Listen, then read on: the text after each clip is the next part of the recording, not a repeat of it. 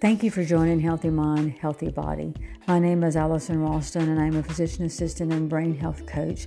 And today we're going to talk about meditation and how it can help us make our way prosperous.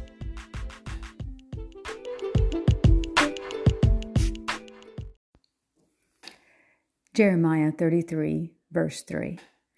Call to me, and I will answer you, and show you great and mighty things, fenced in and hidden, which you do not know, do not distinguish and recognize, have knowledge of and understand.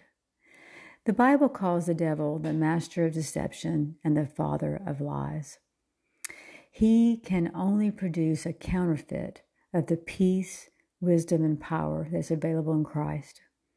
Meditation has always been God's way of his children finding success. God told Joshua to meditate on his word day and night and to follow its instruction, and then his way would be prosperous. Joshua would also deal wisely and have good success. In the New Testament, the Bible tells us to be transformed by the renewing of our minds. As I have looked at two Eastern spiritual practices, I can see how the devil has twisted them to draw people away from the true light, which is Christ. First, let's look at the meaning of the words feng shui and chakra. Feng shui means wind or water. Wind and water in the Bible represents the Holy Spirit. Chakra means wheel or circle. A circle represents eternity, and a wheel is another reference to the Holy Spirit. We see a wheel within a wheel in Ezekiel chapter 1, verse 17. In Christ, believers have eternal life through the gift of the Holy Spirit.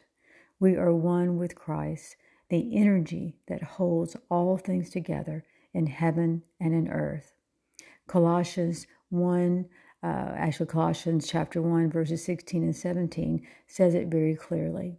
For it was in him that all things were created, in heaven and on earth, things seen and things unseen, whether thrones, dominions, rulers, or authorities, all things were created and existed through him, by his service, intervention, and in him and for him.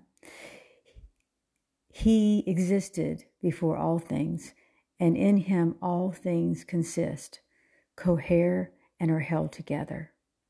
This week, take time to call out to Jesus, and he will show you mighty things, fenced in and hidden, which you do not know.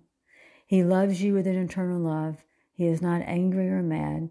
He desires to pour out his love on you. You are the apple of his eye.